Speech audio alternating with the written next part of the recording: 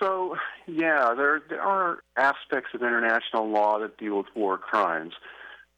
Things that are considered outside the Geneva Convention, if you're a signatory to it. So, like things, for example, respect for prisoners of war or civilians, or how you treat people who are not in uniform, who are fighting for the other side.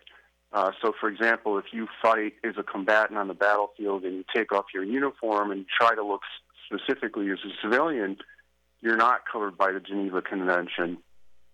So there's a whole long list of different things, and clearly things that we see that have been posted online, for example, that Russians have done with the civilian population, like targeting the civilian population, using white phosphorus against civilian populations, how they've treated captured Ukrainian soldiers. Those would clearly constitute war crimes.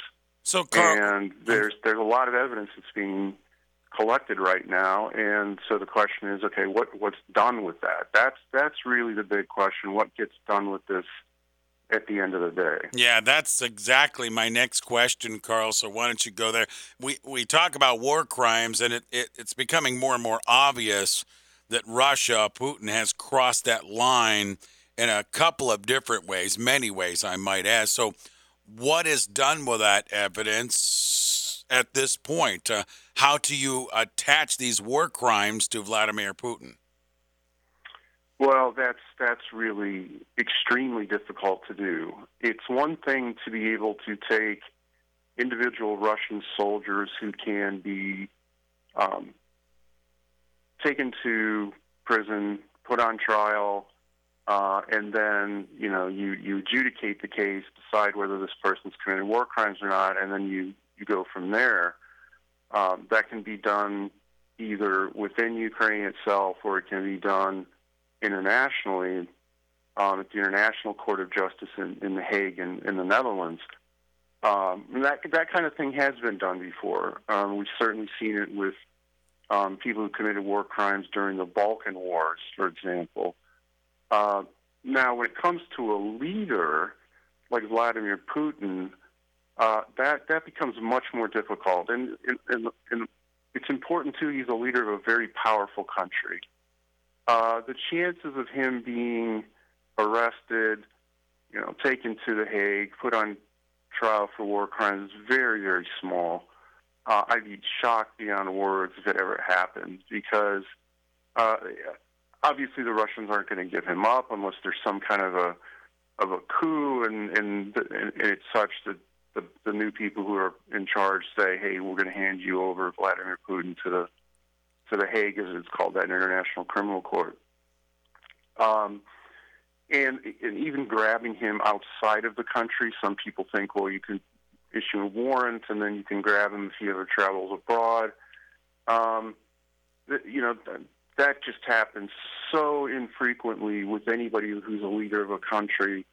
It's just kind of an unspoken thing that you don't really grab the leaders of countries who may be accused of these things. So as much as a lot of us, myself included, would love to see Vladimir Putin stand trial for the crimes he's committed against Ukrainians, it's just very, very unlikely to happen. With us is Dr. Carl Kalfenthaler with the University of Akron Center for Intelligence and Security Studies, professor of political science. So, Carl, how about the history of war crimes? And if it's very tough to prosecute and carry through, why are they in place, and how are they been implemented throughout the history of war?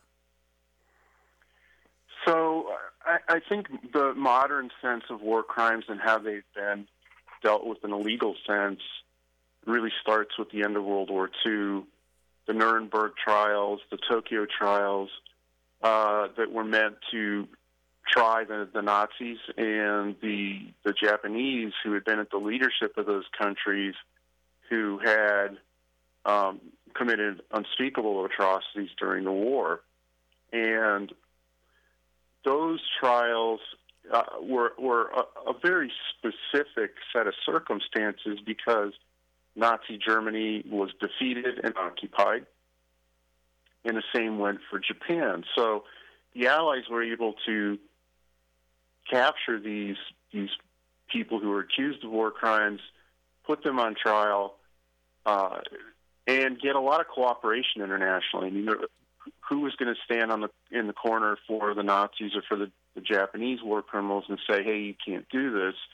I'm sure there were people in Germany who grumbled about it, or people in Japan who grumbled about it, but there wasn't going to be an international coalition that was going to come and stand up for that.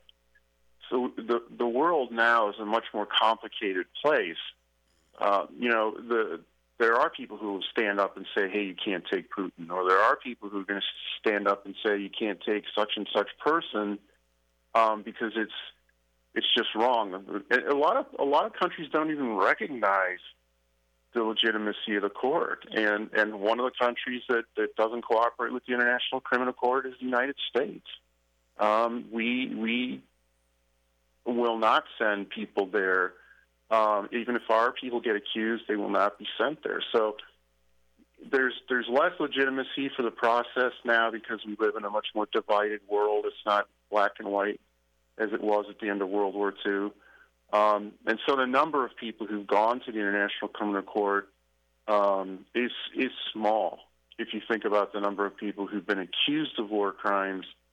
And we're just very unlikely to see a repeat of kind of a Nuremberg scenario where Nazi war criminals get put on trial. The same kind of scenario with Russians being put on trial for those crimes.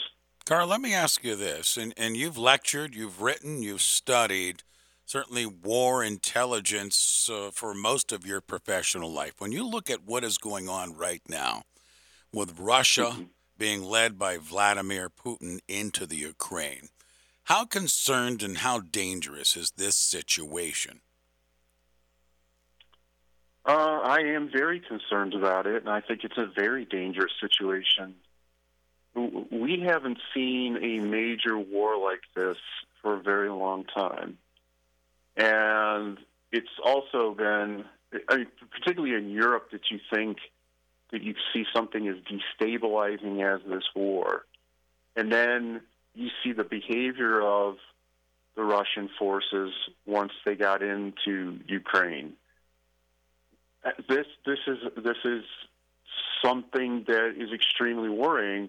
One, because the knock-on effects are global. If you think about the prices of energy, if you think about the prices of food, if you think about the refugees that have come out of Ukraine. But I think the most destabilizing, dangerous aspect of this is what seems like the real threat of the use of nuclear weapons. You hear the Russian leadership say, "We're not bluffing. We really will use nuclear weapons."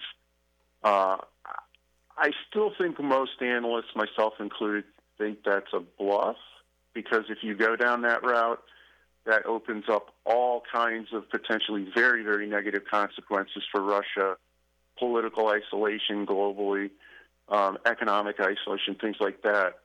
But still, Putin is backed into a corner, and he's clearly a very dangerous individual. If he's willing to take the routes that he's taken so far, invade Ukraine, mobilize all these people, potentially put his own regime at risk by mobilizing the people that he's doing. This is a person who has gambled. He gambled wrong. He's now backed into a corner. He's a very dangerous individual. So, to get back to the bottom line answer to your question, this is a very, very concerning scenario, and I'm not sure where this really goes. This is a difficult one to kind of look in the crystal ball and say, okay, a year from now, where are we going to be? The Russians are not doing well, but Vladimir Putin's the kind of person that doesn't just back down and say, okay, we tried, didn't work, let's go home.